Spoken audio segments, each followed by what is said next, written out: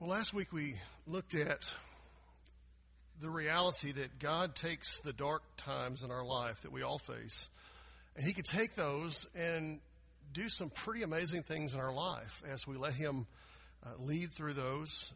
We need to remember, of course, we live in a dark world with a lot of ugliness and evil everywhere, hardship coming on, but God uses those things to shepherd us, to guide us to the places and through the experiences that we need to become the people He wants us to be. And they come, it seems like, often, and they come regularly, but the question becomes, how do we deal with them? And that's what I want to talk with you this morning about, is the idea of how to walk through the darkness. How do you get through those seasons? How do you go through those and come out on the other side with all your brains intact? Maybe literally for some in this world. But this morning we turn to the 13th Psalm, where David reveals a time in his life when he was going through darkness. Now, when you read the 13th Psalm, there's only 6 verses, and there's no clear evidence of the setting. So we can't say with definitive authority and confidence that he said this is when it was. But he talks about an incident, whether we know what the details are or not, a situation that is common to all of us. It's a time when we go through a hardship, a time we go through a darkness. It may have been for him a time when he made a serious mistake. Think his missteps with Bathsheba and the affair he had. It may have been an attack from someone in life. Think of a time when his son tried to usurp the throne. Think of another time in his life when things were difficult, when he was on the run from King Saul, for example, and he was about to be killed, and he was trying to figure out how to go through that. We may not have to go through what he went through, but we all go through seasons, don't we, where things are hard, where things are difficult, where things are not pleasant. How do we get through those? Because it's very easy, isn't it, at times when the things get tough, when things get hard, that we just kind of go, I'm going to give up. And we just descend into despair, and we go, what in the world? I don't want to go on. But I believe that there is a better way, a more God-honoring way, where we can walk through those dark times and let God lead us through them. And so in David's psalm, what he does here is he shares a dark season, undeterminate dark season, but a dark season nonetheless. And then he gives 2 steps to move forward. So we could call this David's 2-step, I guess. But it wouldn't be quite the same thing as what you might have just thought when I said that. First of all, let's look at verses 1 and 2. How long, O Lord, will you forget me forever? How long will you hide your face from me? How long must I seek and take counsel in my soul and have sorrow in my heart all the day? How long shall my enemy be exalted over me? There's a reality in these 2 verses that I want you to grasp in a big picture, and it's this, is that desperation inevitably comes to our lives. We inevitably face times when we think, how am I going to go through this? How am I going to keep going forward? How is it that it seems the Lord has abandoned me? How is it that I've been like I'm left all alone? How is it to feel that I'm having to talk to myself because nobody else will talk to me? How often do we get to those places? And I think these questions are questions that every single one of us can relate to. Maybe not every single day we face that. Well, that'd be tough, wouldn't it? But we face these seasons in life, and we ask these questions. How many times have you asked yourself that same question? Lord, where are you? Lord, you seem to have forgotten me. Lord, where are you at? I can't see your face. I can't sense your presence. I can't sense your reality around me. God, where are you? I don't know about you, but I feel that sometimes, I feel that sense of God leaving me alone.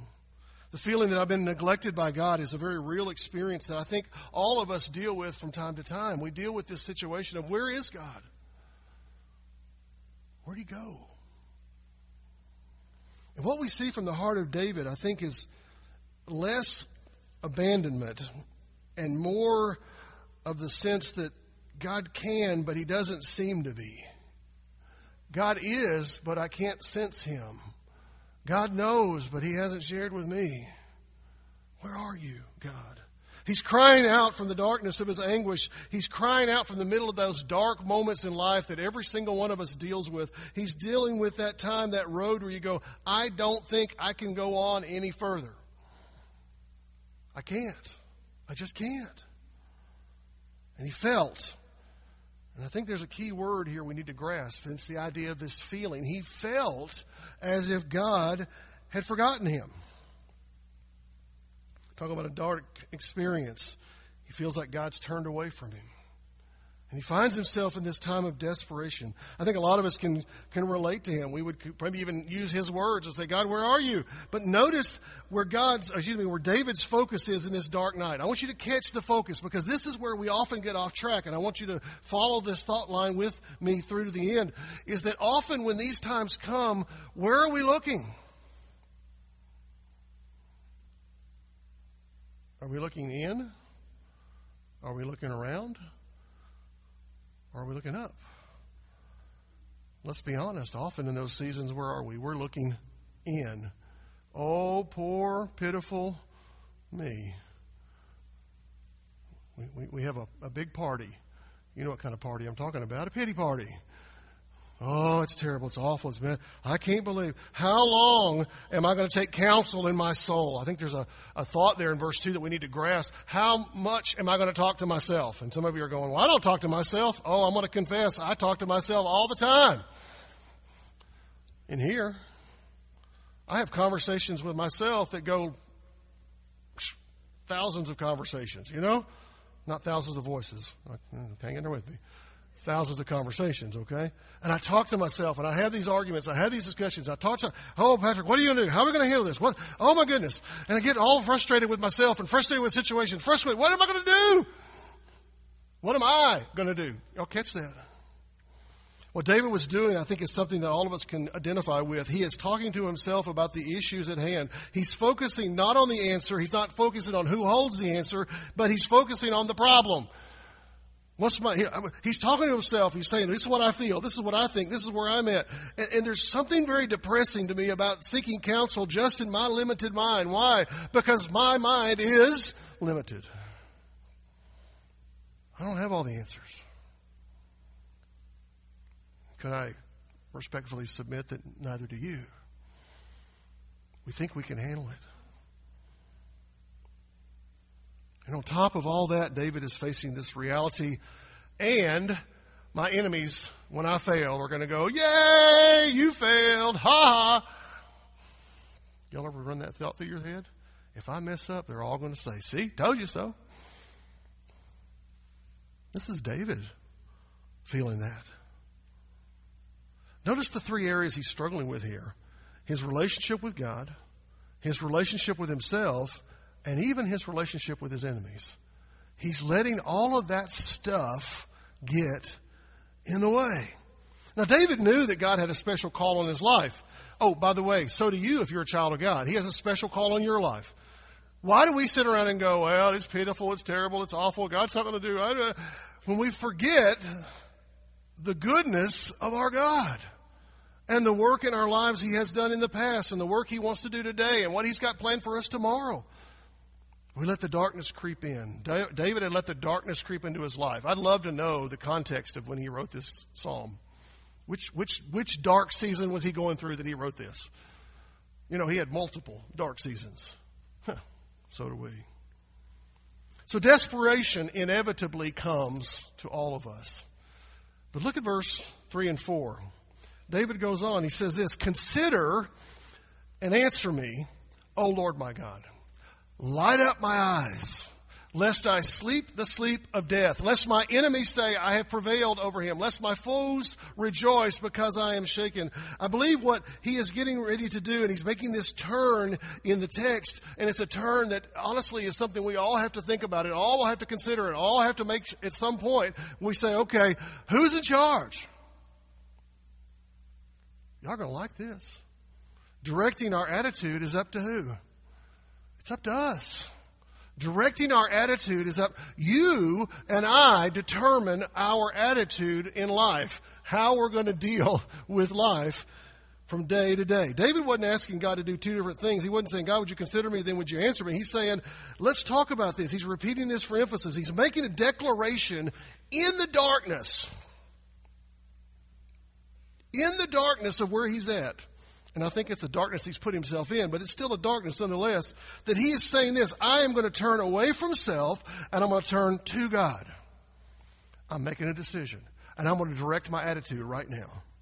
He's not going to go down this road he's walking any longer, and he refuses to wallow in darkness.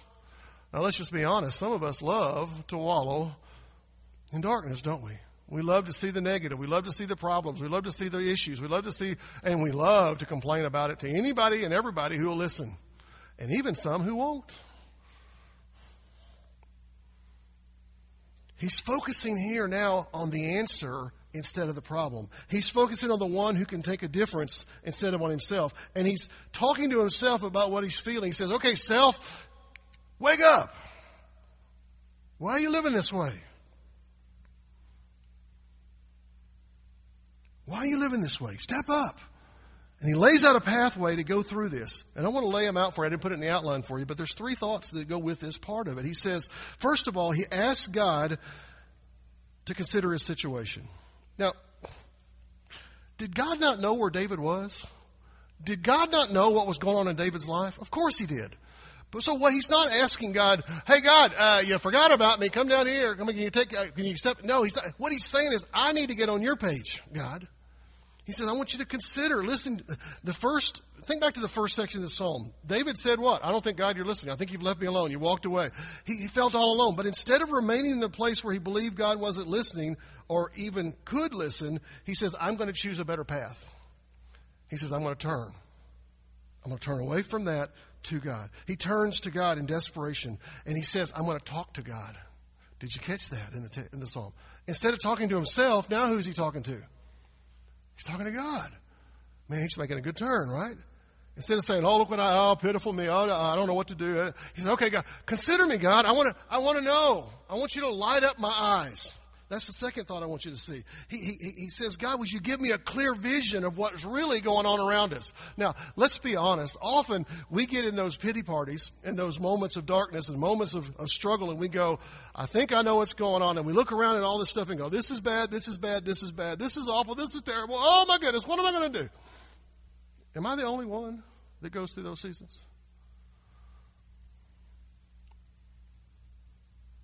But we're not seeing the reality of what's going on, are we? We're not seeing where God is at work in those moments, are we? And just because David felt it was a certain way did not mean it actually was that way.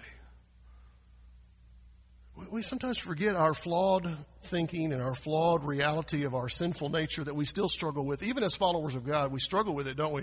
It still creeps up and says, oh, you can't. This is bad. This is terrible. Yeah. Whoa, hold up. And so what he realizes is, he says, my vision is cloudy. I was talking to somebody this morning who's having cataract surgery. I helped my dad go through that a year or so ago. And the first thing he said when he came out of surgery was, you didn't leave me? No, the first thing he said, come on, y'all. The first thing he said is, things aren't cloudy anymore. Interesting, huh? Now, I've not gone through cataract surgery, so I'm going to trust that he knew what he was talking about. But I've heard it from others. That's what he's asking here in this psalm. God, would you clear the cataracts? Would you clear my eyes up? Would you clear my vision up so I can see better?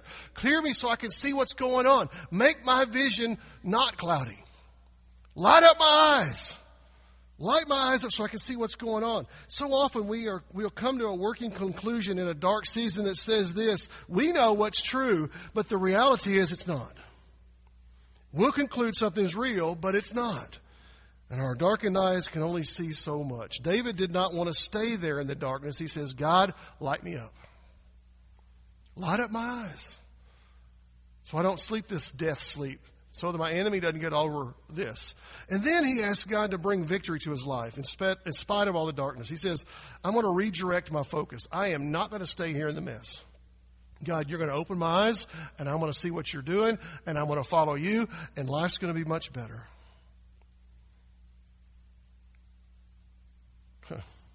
David makes a decision to redirect his focus, to look not in, to not look out, but to look where? To look up. He says, I don't want to be trapped in this darkness. I don't want to be stuck in this darkness. I don't want to be stuck in this junk. I don't want to be stuck in this mess that we're in right now. And see, ultimately the decision on how we respond to darkness is just like David. It depended on him, and it depends on us, as we're going to apply in just a moment. We choose our response. We choose our path forward. Therefore, we, in a real sense, choose our outcome. Why? Because we direct our choices. Third, or the second step of the two-step. Look at verse 5. And I want you to watch the tense, and they did a great job in the English Standard, I think in King James as well, to catch the tense of the words. And what I mean is past, present, future, that kind of stuff. The tense, okay? But I have trusted in your steadfast love. My heart shall rejoice in your salvation. And then he says, I will sing to the Lord, because he has dealt bountifully with me. So, the next steps are on us. So we have to determine the next steps, okay? We made the decision. We're not going to stay in the darkness. Now we're going to look to God. What's next? I love that question. That's a great question in life, isn't it? I was talking to our daughter yesterday. I was like, she's about to graduate. Praise God. And I said, what's next? She's still working on what next? She got some interviews this week and that kind of stuff. But what's next? Why? Why do we ask that question? Yeah, I want to get her off the payroll. Don't misunderstand. But the real reason we ask that is what?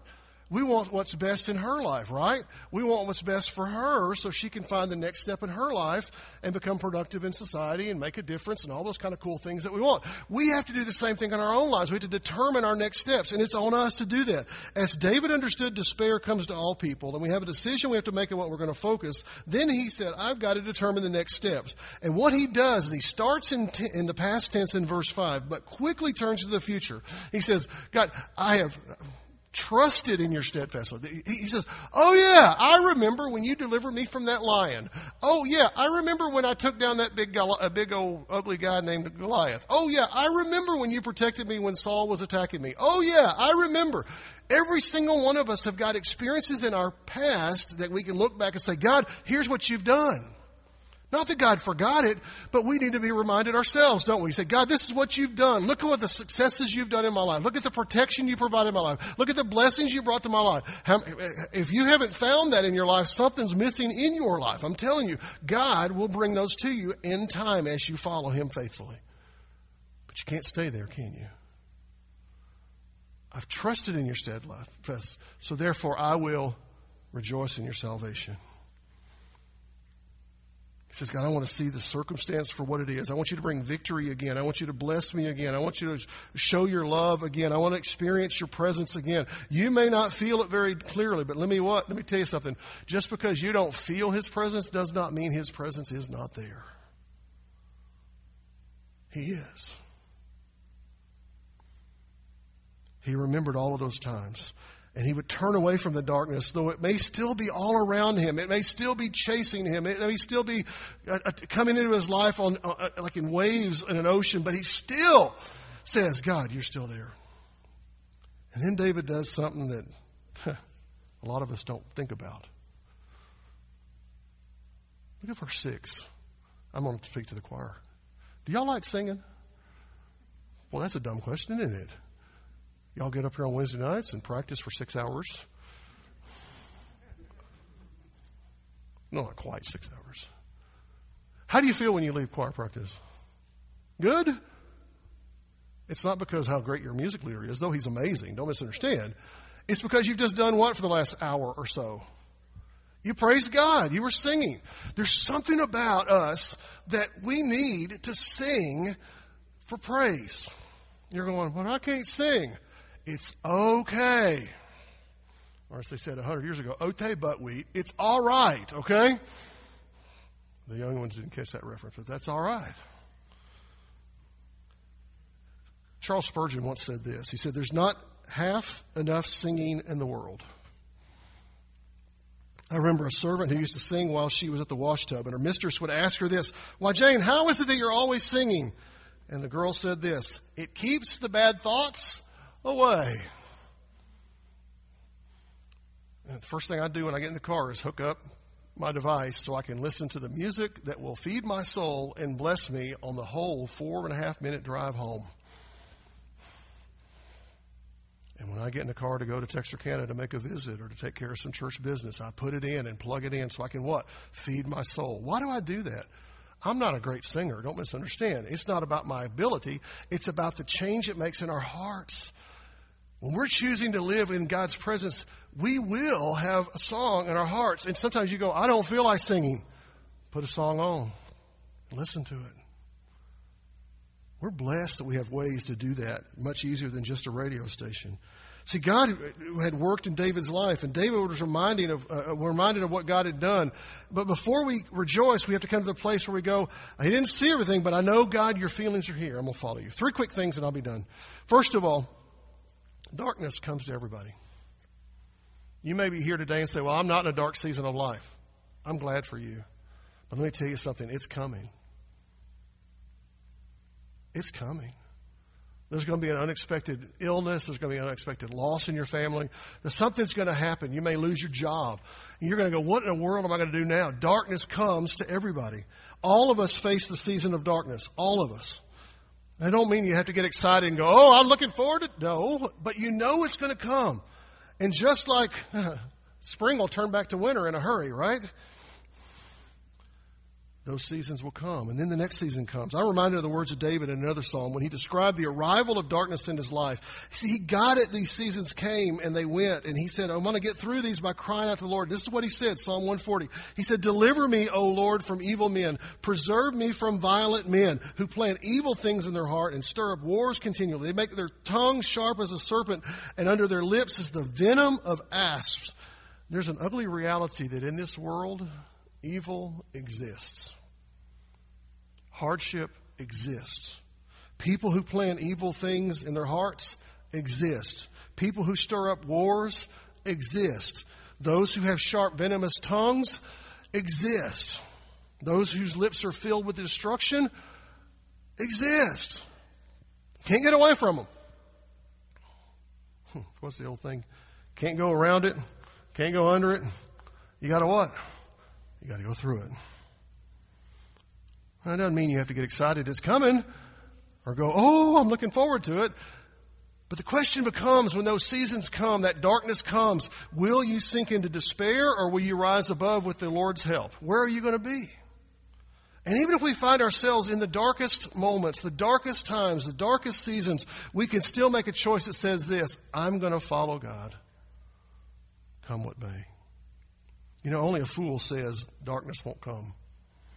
And only a fool doesn't anticipate how to handle them when they come. God, we're going to follow you. Number 2, ask God to lighten your eyes. Lighten your eyes. As we walk through darkness, it's very easy, isn't it, to think, man, this is all there is, all there ever will be. It will never get better. It's easy to say that. And on one level, I suppose if you decide you're going to stay there, you probably will stay there forever. But instead, how about asking God to do what David did? Light my eyes. Show me the path forward. Show me a better path. Show me a better direction. It's dark, but I'm not going to stay here. For a follower of God, there has to be a moment when we turn and say, God, I'm not going to keep staying here. I'm going to follow you forward. You know, sometimes these seasons are out of our control, aren't they? Who gets to control a diagnosis of cancer? Who gets to control the death of a spouse? Who gets to control the loss of a loved one? Sometimes these things just happen, right? How are we going to go through it? I'm reminded of Peter. Peter's one of my favorite characters outside of Jesus in the Bible. Over in Matthew 26, we have a situation. If you remember the story on the day before Jesus was crucified, Peter had done something pretty dastardly. Y'all remember he denied Jesus, 3 times? And he felt pretty bad about it because Jesus looked over and says, but I thought you were better than this. Can you imagine? You think, man, I'm worthless. I'm messed up. Terrible. Why would I? Can you imagine if Peter had stayed in that mindset? We'd be missing some books in the New Testament. We'd be missing some stories in the New Testament, right? Because there's things happen later that he did that were like, wow, look at that. Do you remember how that switched, how that changed? Some of us would be concluding we're done, but that's not what happened. In the dark season of his life, Peter and the others ended up at the shore of Galilee. And you remember the encounter. Jesus was out there on the shoreline, and they were out fishing. And he said, hey, cast your net on this side. And they pulled in all these fish, and they come running into the ocean from the water, and they have fish with Jesus and all that kind of cool stuff. After that was over, Peter and Jesus had a conversation. And Jesus asked Peter basically 3 times, do you love me?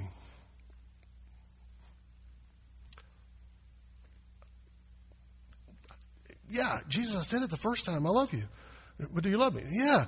Do you love me? I mean, a third time, you kind of get, does he not believe it? Come on. And here's what happened in that situation.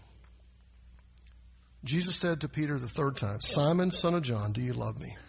Peter was grieved because Jesus said to him the third time, do you love me? And he said to him, Lord, you know everything. You know that I love you. And Jesus said, well, good for you. You failed back there, so I'm done with you. That's not what he said. He said what? Get busy. Going on with life, serving in the kingdom of God, doing the right thing. See, some of us have allowed the darkness of our lives, the dark moments of our lives to close in on us. And we are not willing to turn to God and say, God, lighten up my eyes. Let me see the next step. Let me see what you have for me today, tomorrow, the next day. God wants to do good things in your life, but you're going to have to turn to him and say, God, show me. I'll be there. And then third, we've got to do a constant check. We need to constantly check our focus. What are we looking at? There's a principle I think we can add to our lives as a result of the inevitability of darkness and living with a heart following God. And it's this. We say, God, I want to check my focus. You know, as we live this life, it's easy for all of us to allow our focus to drift, isn't it? We get serious about the Lord. We get serious about spending time with his word. We get serious about spending time and faithfully gathering with other believers. And then something happens and we kind of start drifting away. It happens to all of us, by the way. Maybe it's the old nature that we still struggle with. We get off the straight and narrow and we end up in the ditch somewhere. And it's a way to diminish that tendency in our lives. We need to do something that's important. We need to stop and check our focus. Where am I looking? What am I doing? Who's in the middle of my life? Where's my heart at? The Colossians church struggled with this very issue, and Paul pointed out and reminded them of this. He says, if you have been raised with Christ, do what? Figure out what you want to do, set your own goals, and move forward. No. He said, do this. Seek the things that are above. What are the good stuff? Where's the godly stuff? Where's the holy stuff? Where's the great things in our lives? Seek the things that are above where Christ is, seated at the right hand of God. And then he goes on and says what? Set your minds there. Don't just seek it, but set your mind. So this is where I'm going. This is who I am. This is who God's doing in my life. This is my future. This is my direction. And not be focused on the things of this earth. I don't think Paul was telling the Colossians, just don't feed your kids anymore and don't care for your family. That's not what he's saying. What he's saying is really let the more important things take priority and be focused. And that all begins when we turn to Christ and we follow him. When we say, Lord, I'm going to let you lead my life and not me. I'm going to let you be Lord and not me. When we make those decisions, then we begin to see God move in our lives in amazing ways. Maybe you're here today and you've never made that decision. You need to make it. Maybe you've made it. You need to make it public. We want to give you the opportunity. Maybe you need to become part of this fellowship today. I don't know where God is leading you today, but there are things that we have to do on a regular basis to keep us moving forward with the Lord. Let's pray. Father God, we thank you so much for the opportunity to come into your house, to look at this Psalm of David and think about where we need to go with our lives and where we're letting ourselves dwell. Are we in the darkness, feeling it's hopeless and there's no chance? Or do we understand that we may be in the darkness, but God, you've got a path forward and you will bring light in your time. We pray that, God, you will help us to respond as you lead us. Help us to be people who are faithful to you. In Jesus' name, amen.